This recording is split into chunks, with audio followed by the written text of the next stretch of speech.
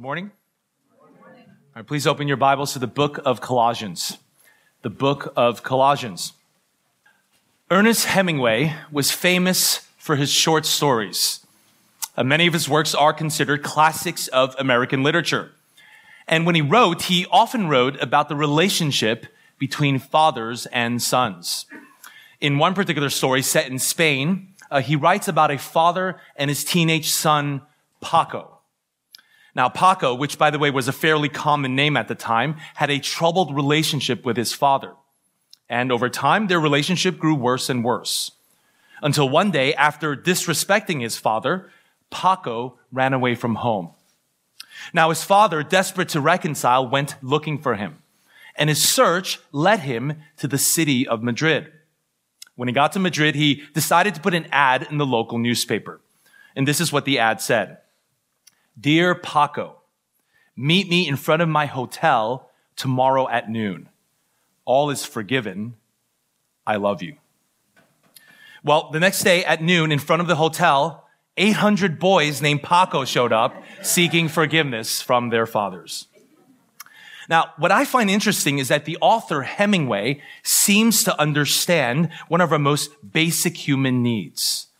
He understood that human beings are desperately in need of forgiveness and reconciliation.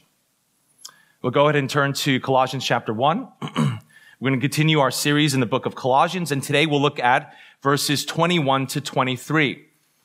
In this passage, you'll see that the world is in need of reconciliation. But this reconciliation is greater than that which is between a father and a son. It's the reconciliation between fallen humanity and a holy God. Well, please stand with me once more as I read from verse 21. And you, who were once alienated and hostile in mind, doing evil deeds, he has now reconciled in his body of flesh by his death, in order to present you holy and blameless and above reproach before him, if indeed you continue in the faith, stable and steadfast, not shifting from the hope of the gospel that you heard, which has been proclaimed in all creation under heaven, of which I, Paul, became a minister. Let's pray. Our God and our Heavenly Father, we thank you once again that your word, the Bible, is the word of God. It is not the word of man. Lord, because we have spent all week, most of the week, listening to man's voice. But now as we open your word, we desire to listen to your voice, to hear you speak. So Lord, open our eyes now to see wonderful things in this passage. Help us now to exalt your Son, the one who died for us, so that he might bring us to God. Pray all this in Christ's name. Amen. Please be seated. Well, in this letter, Paul is addressing false teaching in the Colossian church. The false teachers had concluded that although Jesus was great, he wasn't sufficient. You see, the Colossians were not so much interested in rejecting Jesus, but they were wondering if Jesus was really enough. In other words, is Jesus sufficient for living the Christian life? Now, in the previous passage, in verses 15 to 20, Paul describes the glory, the sufficiency, and the supremacy of Jesus Christ. Jesus is supreme, he says, because he's the head of the church. He's supreme because he created all things. He's the purpose of all things, and he sustains all things. He's supreme also because he's the great reconciler. Right? We learn that Jesus is the supreme reconciler, that he will reconcile all things in heaven and on earth. That's verse 20. But the question we have to ask, and perhaps the question the Colossians were asking, was this: how does God's plan to reconcile all things apply to us? Right? How does God's plan to reconcile the entire universe apply to you and me? And so Paul will address this by highlighting four aspects of reconciliation. So first, he talks about the necessity of reconciliation. Second, the means of reconciliation. Third, the purpose of reconciliation. And lastly, the condition of reconciliation. So the necessity, the means, the purpose, and the condition of reconciliation. Okay, first, the necessity of reconciliation. Why do we need to be reconciled to God? So I have to be honest, there was a time when I didn't even know what this word meant, reconciliation. The word is used in many different contexts and in many different ways. But what I learned was that biblically, reconciliation has only one meaning, and it has to do with being restored to a right relationship with God. Now, why is this necessary? Well, Paul says that the reason reconciliation is necessary is because of sin. He says that we were alienated, hostile in mind, doing evil deeds. And so what he does here is he describes our condition before salvation. And he does this in three ways. First, he says that we were alienated. We were alienated from God. Now, to be alienated means to be separated from or to be estranged from. It implies that one person has offended another, and so therefore their relationship is broken. Now, some of you have experienced this personally, right? You know what it's like to be estranged from someone. Perhaps you were once close to a friend or a family member, but now your relationship is broken. It's been fractured. You're like a stranger to them, and they're like a stranger to you. Now, of course, no one understood estrangement better than Adam and Eve. Adam and Eve were created in the image of God, but they were also created to be in communion with God. They had intimate, unbroken fellowship with their Creator. But when they sinned, they were cut off. They became strangers and enemies. And there was now this infinite chasm between them and God. Now, this alienation, this estrangement is then passed down to the rest of humanity. So Adam's alienation became our alienation. And we see this throughout the scriptures. The prophet Isaiah tells us that your iniquities have made a separation between you and your God. And your sins have hidden his face from you so that he does not hear. And then in Ephesians 4:18, Paul says that unbelievers are darkened in their understanding and alienated from the life of God. So you see, Adam's alienation became our alienation. And as a result, every person comes into the world estranged from their Creator. This is why so many people say that they're trying to find themselves. I hear stories about people who travel the world in order to find themselves. And the more they search, the more they travel, the lonelier they feel. Why is that? Well, it's because man senses his own alienation. You see, the source of all our alienation from one another and our alienation from ourselves, comes from our alienation from God. We were created to be in fellowship with God, to be in communion with God. But because of sin, we were separated.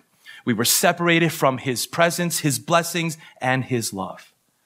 And friends, when you're separated from God, you feel all alone.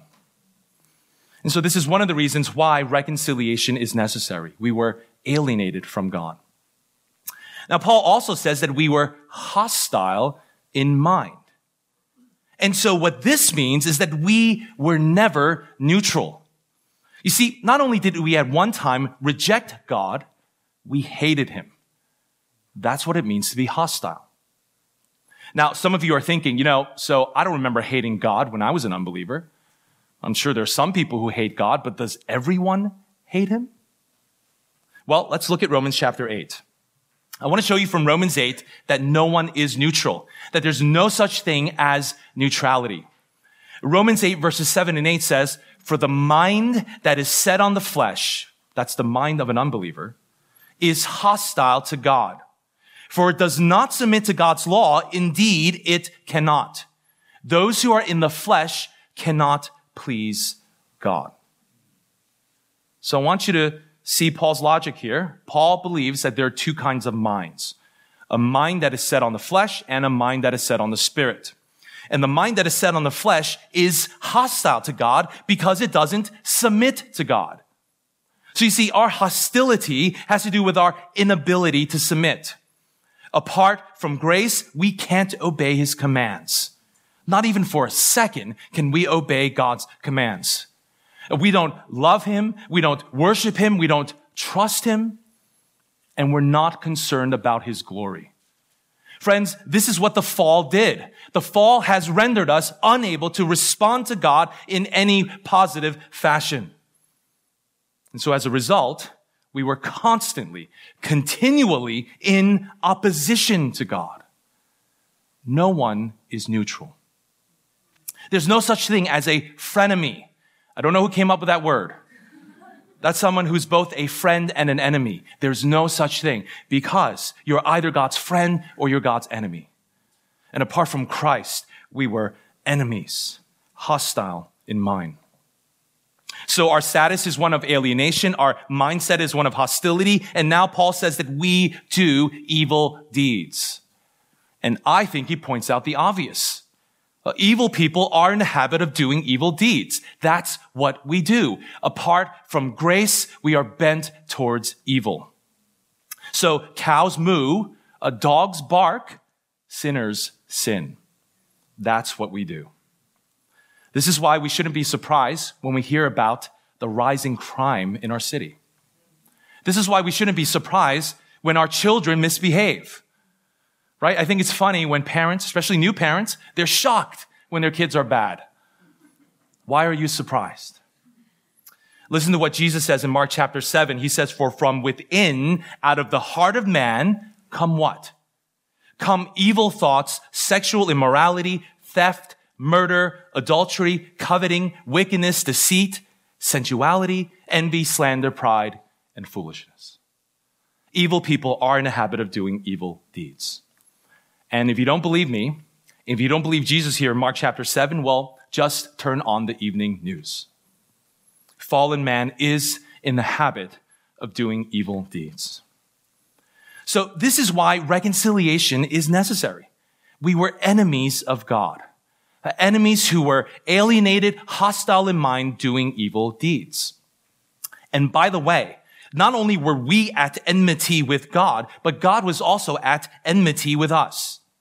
You see, the hostility goes both ways. And on God's side, it comes in the form of his righteous wrath towards sin. So a few years ago, someone who was visiting our church asked me, "Why is your church so negative? Why are Christians so negative? Why do you guys talk about sin so much? And why do you guys talk about things like the wrath of God? You need to be more positive." And so my response was, well, you have to know the bad news. You have to know the bad news before you can appreciate the good news, right? If you don't know the bad news, you can't even understand the good news. And on top of that, the Bible tells us over and over again to remember who we were before coming to Christ.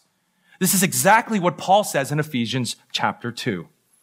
He says, remember that you were at that time separated from Christ, alienated from the commonwealth of Israel, strangers to the covenants of promise, having no hope without God in the world. In other words, remember the bad news. And look, I get it. This is difficult to hear. Let's be honest, right? In our flesh, who wants to be reminded that they were once God's enemies? In our flesh, who wants to be reminded that our unbelieving friends and our unbelieving family members are still God's enemies? No one really wants that.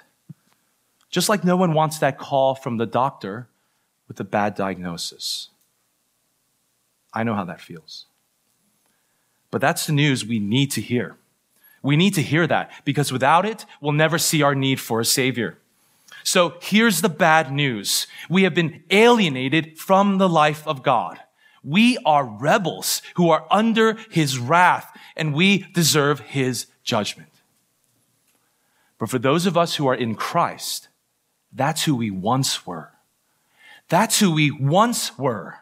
So Paul will tell us who we are now, and he tells us how we got here. Point number 2, the means of reconciliation. Point number 2, the means of reconciliation. In verse 22, it says that sinners have been reconciled in his body of flesh by his death. So the means of reconciliation is nothing less than the death of Christ.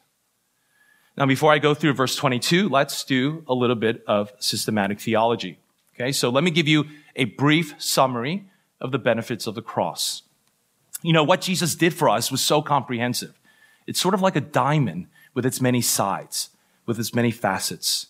So I think it's worth our time to review, it's a review for most of you, what Jesus did for us in dying on the cross. So let me give you 4 terms to consider. If you're taking notes, I'm going to read off these terms, and then I'll define them twice.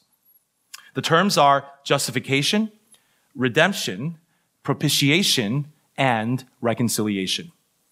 Justification, redemption, propitiation, and reconciliation. And by the way, the format and content of what I'm about to say comes from The Cross of Christ by John Stott. And I suggest you buy that book if you don't have it. The Cross of Christ by John Stott. Okay, so number 1, justification. In justification, the sinner stands before God as the accused, while God declares us righteous. The sinner stands before God as the accused, while God declares us righteous. Romans 3:23 and 24 says, "For all have sinned and fall short of the glory of God and are justified by his grace as a gift through the redemption that is in Christ Jesus." So number 1 is justification. Number 2, redemption. In redemption, the sinner is a slave while God redeems us by the payment of a ransom. The sinner is a slave while God redeems us by the payment of a ransom.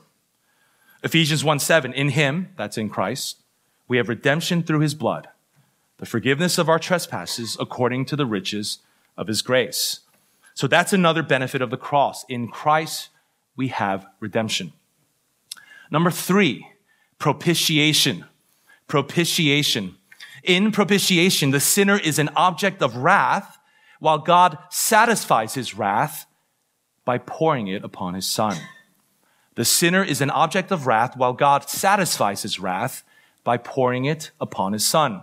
1 John 4:10, and this is love, not that we have loved God, but that he loved us and sent his Son to be the propitiation for our sins. So number 3 is propitiation. And lastly, number 4, reconciliation. Reconciliation. In reconciliation, the sinner is God's enemy, while God makes us his friend. The sinner is God's enemy, while God makes us his friend.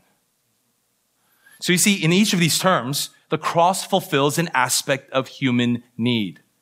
We are the accused, we are slaves, we are objects of wrath, and we are God's enemies. And here in verse 22, well, Paul focuses on number 4, the doctrine of reconciliation.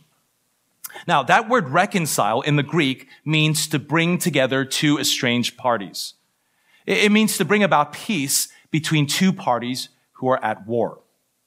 And so the question is, how does God do this, right? How does God bring about peace? Well, Paul says that we were reconciled in his body of flesh by his death. Now, there are 2 parts to this verse. First, notice, Paul goes out of his way to point out Jesus' physical body. Why does he do that? Well, I think it's because Paul wants the Colossians to remember that Jesus took on flesh. That in the incarnation, the Son of God he added to himself a human nature. So let's remember this. Let's remember that Jesus is one person with 2 natures, a human nature and a divine nature. And these 2 natures are united perfectly in the person of Christ. And so in his human nature, Jesus was like us in every way, except without sin. Right? We can say that without denying his divinity. Jesus was really like us in every way, except without sin. Now, the Colossians had a hard time with this. They had a hard time believing that reconciliation could come through someone who looked like them, someone who lived and breathed and had flesh and blood. But Paul says that this is essential to understanding the gospel. Jesus came as the God-man so that he could be our mediator. 1 Timothy 2:5, there is only one mediator between God and men, the man Christ Jesus. Now, the second part of this is that not only are we reconciled in his body of flesh, we're reconciled by his death. So Jesus died he took on flesh so that he could die in our place.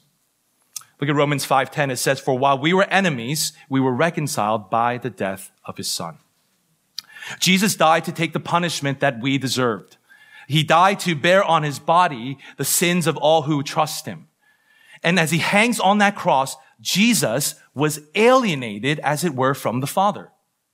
Right? We see this so clearly when he says, my God, why have you forsaken me?" Because at that very moment, Jesus took on the full force of the wrath of God.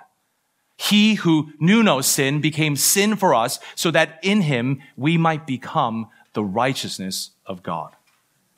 On that cross, our sins were imputed to Christ and he was crushed for those sins and his righteousness was imputed to us. And by doing so, Jesus takes holy God and sinful man and he brings us together. He reconciles us by taking away the enmity between us. Friends, God has opened the way for those who have been separated from him to come back to him. So I want you to think about the story of the prodigal son. I want you to think about the son who is alienated from the father, the one who squandered all his money. He lived a life of sin. And I want you to think about the fact that one day, after coming to an end of himself, the son came home.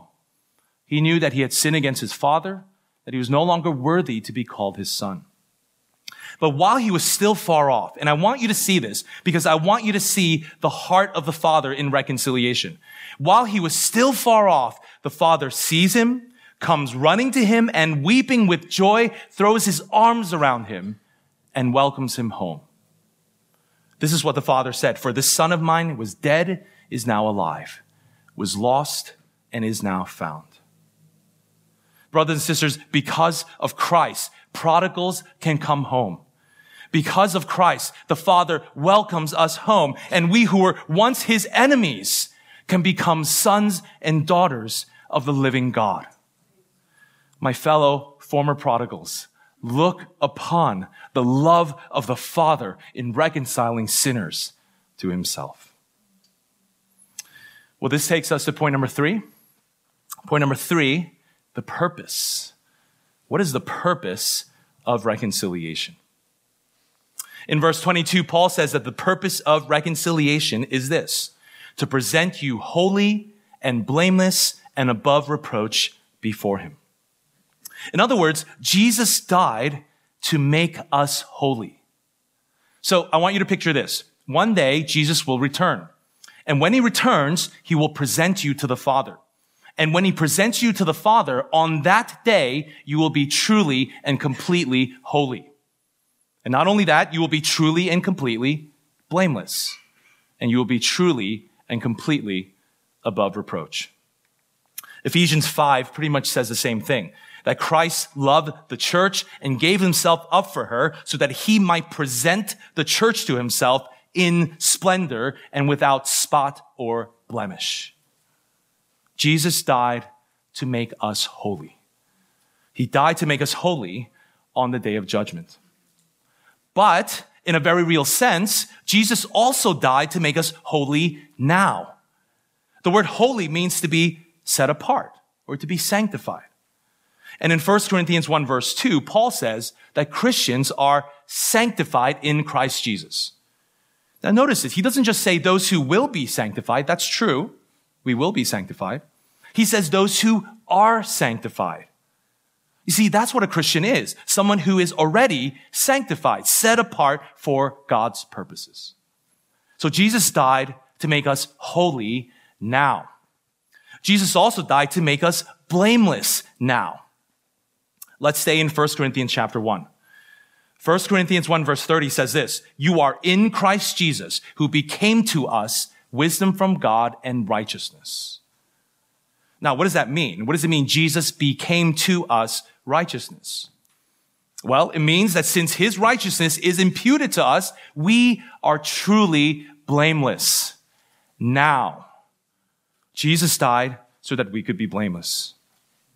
And then Jesus also died so that we might be above reproach. To be above reproach means to be innocent in the eyes of others, to be free from accusation, and to have a life that's worth following. Now, as most of you know, being above reproach is one of the qualifications of being an elder, right? We know this from 1 Timothy 3 and Titus chapter 1. But did you know that it's also something that every Christian should strive for? Listen to what John MacArthur says. He says that the reason this qualification is called for at the pastoral level is that pastors are to be an example for others to follow. Which means that although being above reproach is mandatory for an elder, it should also be the goal of every single Christian. Jesus died so that we might be above reproach. Friends, God doesn't just save us from hell, He saves us for holiness. He reconciles us for holiness, even now. That is the purpose of reconciliation. And now on to my last point number 4, the condition. The condition of reconciliation. Verse 23 says, if indeed you continue in the faith, stable and steadfast, not shifting from the hope of the gospel. So here, Paul gives us a condition. And the condition is this: we'll be presented holy and blameless and above reproach if we continue in the faith. Now, faith here is the faith once delivered to the saints, or faith in Christ. So only those who continue to place their faith in Christ will ultimately be saved on the last day. The author of Hebrews puts it this way. He says, for we have come to share in Christ if indeed we hold our original confidence firm to the end. Which is another way of saying, if indeed we continue in the faith. And friends, rest assured, all true Christians will continue in the faith. This is the doctrine of perseverance. The doctrine of perseverance says that all true believers will persevere to the end through the gracious and preserving power of God. John Murray, in his book, Redemption Accomplished and Redemption Applied, says this. He says, all those elected by the Father, redeemed by the Son, and regenerated by the Spirit will be brought to salvation on the last day by the sovereign grace of God. All who are chosen, called, and converted by God will be kept by God. Amen. However, the doctrine of perseverance is not the same as what some people call once saved, always saved. You see, many people believe that they're saved because they once made a profession of faith. And somehow that profession covers you no matter what happens afterwards.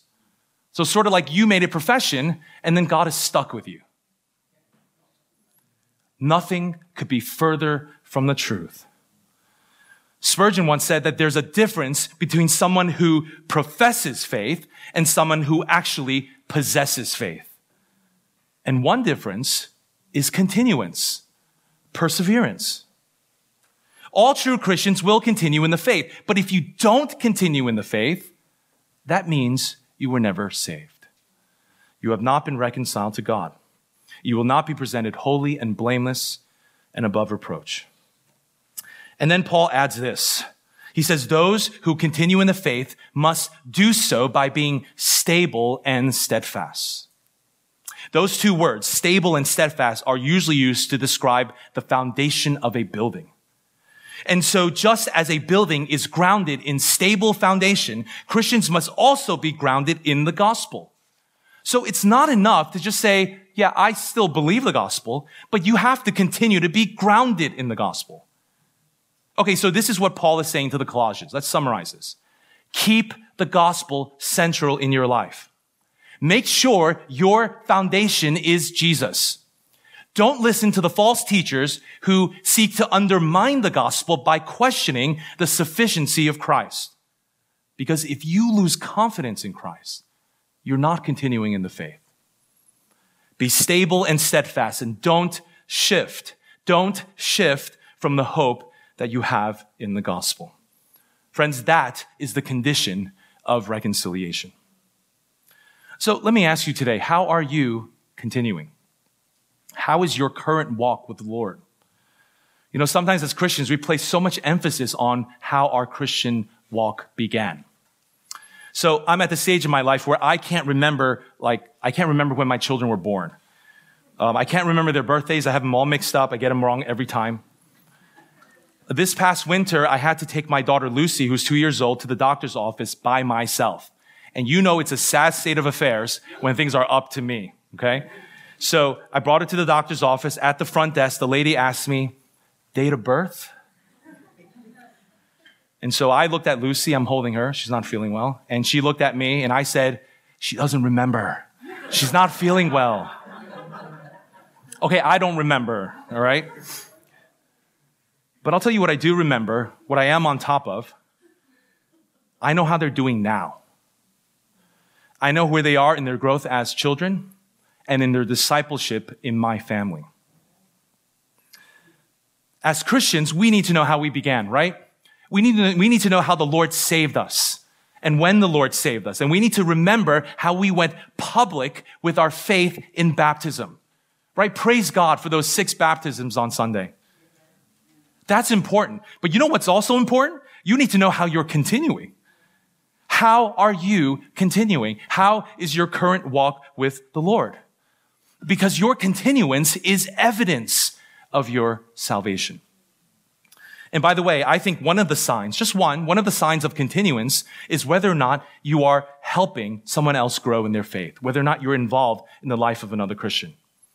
Here's my argument. If you are stable and steadfast in the gospel, then you ought to be helping others to be stable and steadfast in the gospel. Vodi Bokum once told the story about how he went to one of the older men in his church and he asked him to disciple one of the younger men. And the older gentleman had been a Christian for 30 years. And the younger gentleman was someone who was recently saved. And so he asked the older guy to disciple the younger guy. But this is how the older guy responds. He says, nope, can't do it. I can't do it. I'm not ready for that. I still consider myself to be a baby Christian. And so I think this is a problem in the church today, right? You have a Christian who's been saved for 30 years, and yet he still considers himself to be a baby. I mean, imagine that, a 30-year-old baby. What if this happened at your job? So let's say you've been at your job for about 30 years, and your boss comes up to you and says, hey, listen, I got a new guy. It's his first day on the job, and can you please show him the ropes? And you say, nope, can't do it. I'm not ready. I'm a baby. You would be fired. You should be fired. So let me ask you, are you in some way, shape, or form helping someone else grow in their faith?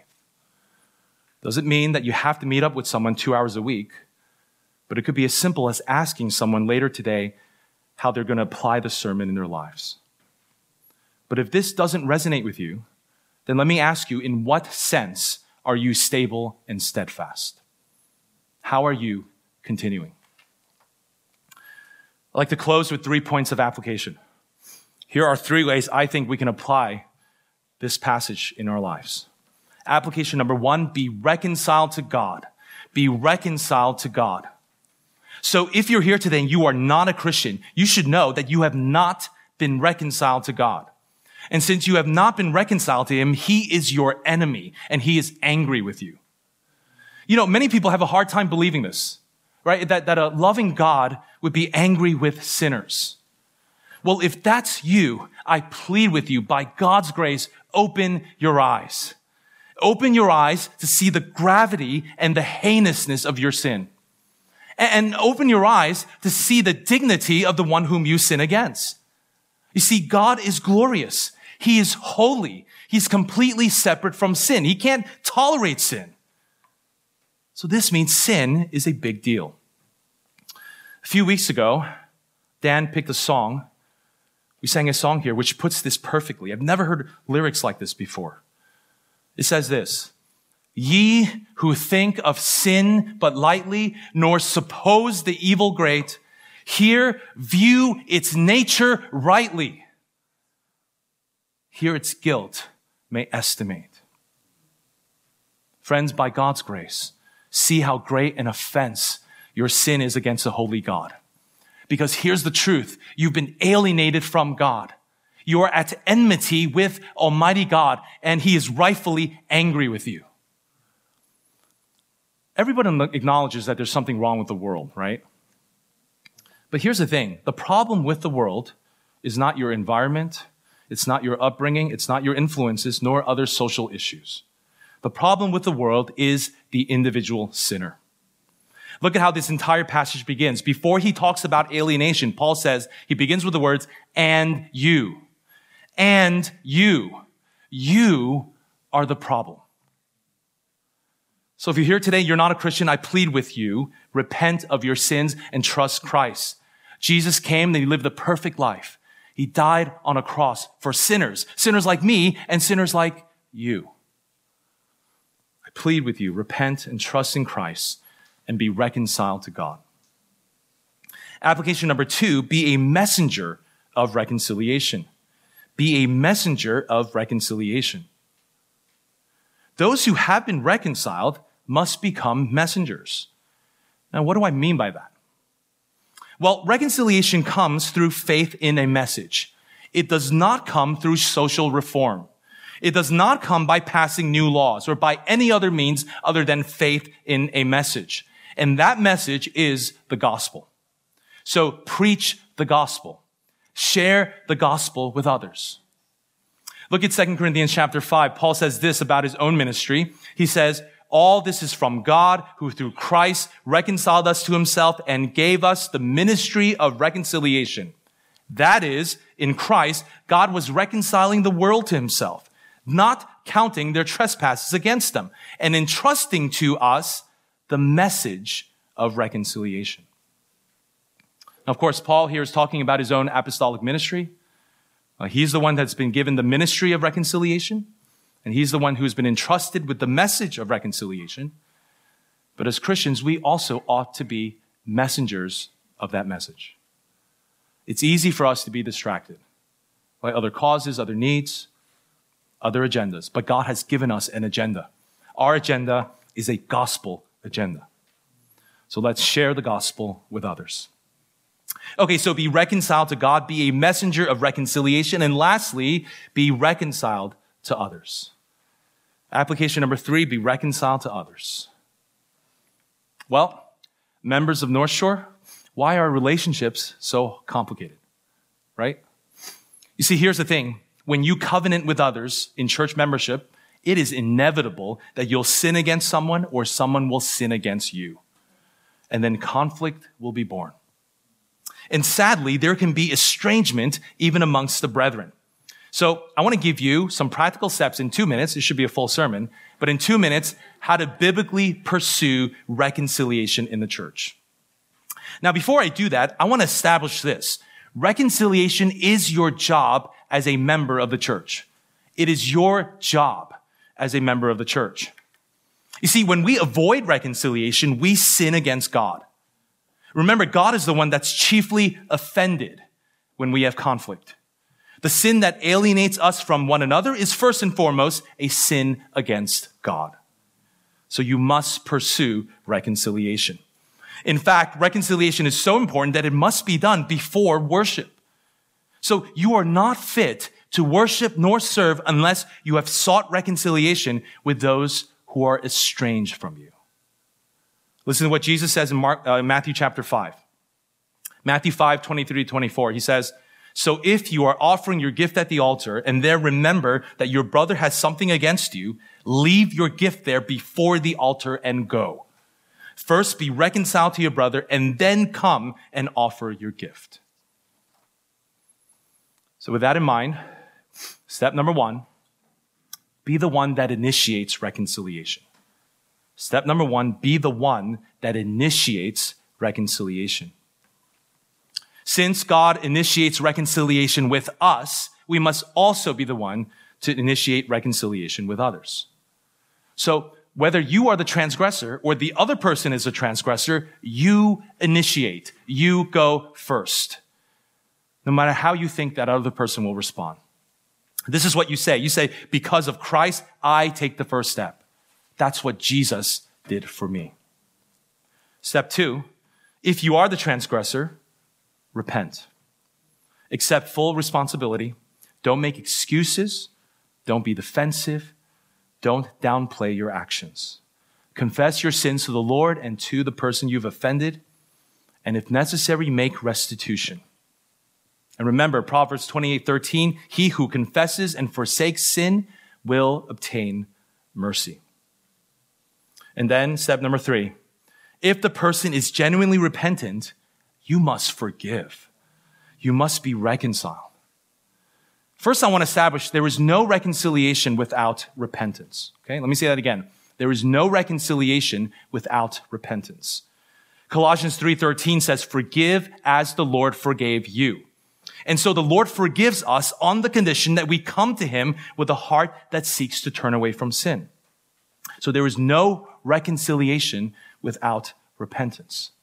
Now, it does not mean that you get to be bitter at someone who's not repentant, but the Bible tells us to hold off, wait for genuine repentance before we reconcile. But if someone is repentant, then you must forgive. In fact, a lack of forgiveness might mean that you have not been forgiven by the Lord. So since you have been reconciled to God, you must also be reconciled to one another. And one way to put this into action is to follow Jesus' words in Matthew 18, the passage on church discipline, which, by the way, has reconciliation as its goal. It says, if your brother sins against you, go and tell him his fault between you and him alone. If he listens to you, you have gained your brother. But if he does not listen, take 1 or 2 others along with you, that every charge may be established by the evidence of 2 or 3 witnesses. If he refuses to listen to them, tell it to the church. And if he refuses to even listen to the church, let him be to you as a Gentile and a tax collector. Of course, each one of these steps requires prayer and patience and long suffering and privacy, especially early on, privacy, gentleness, humility, and a conviction to speak the truth in love. Well, back to my story from the beginning. My understanding is that Paco, our Paco, was not one of the 800 Pacos who showed up that day. He died shortly thereafter in an accident, and he was never reconciled to his father. And so I pray that no one leaves here today like Paco without reconciling with our Father in heaven. And I also let it never be that a Christian leaves here today without reconciling with another brother or sister in Christ. Leave your gift at the altar and first be reconciled to your brother. Let's pray. Our God and our Heavenly Father, we thank you for this incredible work of reconciliation. You did what we could not do on our behalf. You initiated before the foundations of the world, and you put it into place when Christ died for our sins. Thank you for the gift of reconciliation. May we live our lives as the reconciled ones, going forth to all the world, preaching the message of reconciliation and showing the world what love is like by being reconciled to one another. Pray all this in Christ's name. Amen.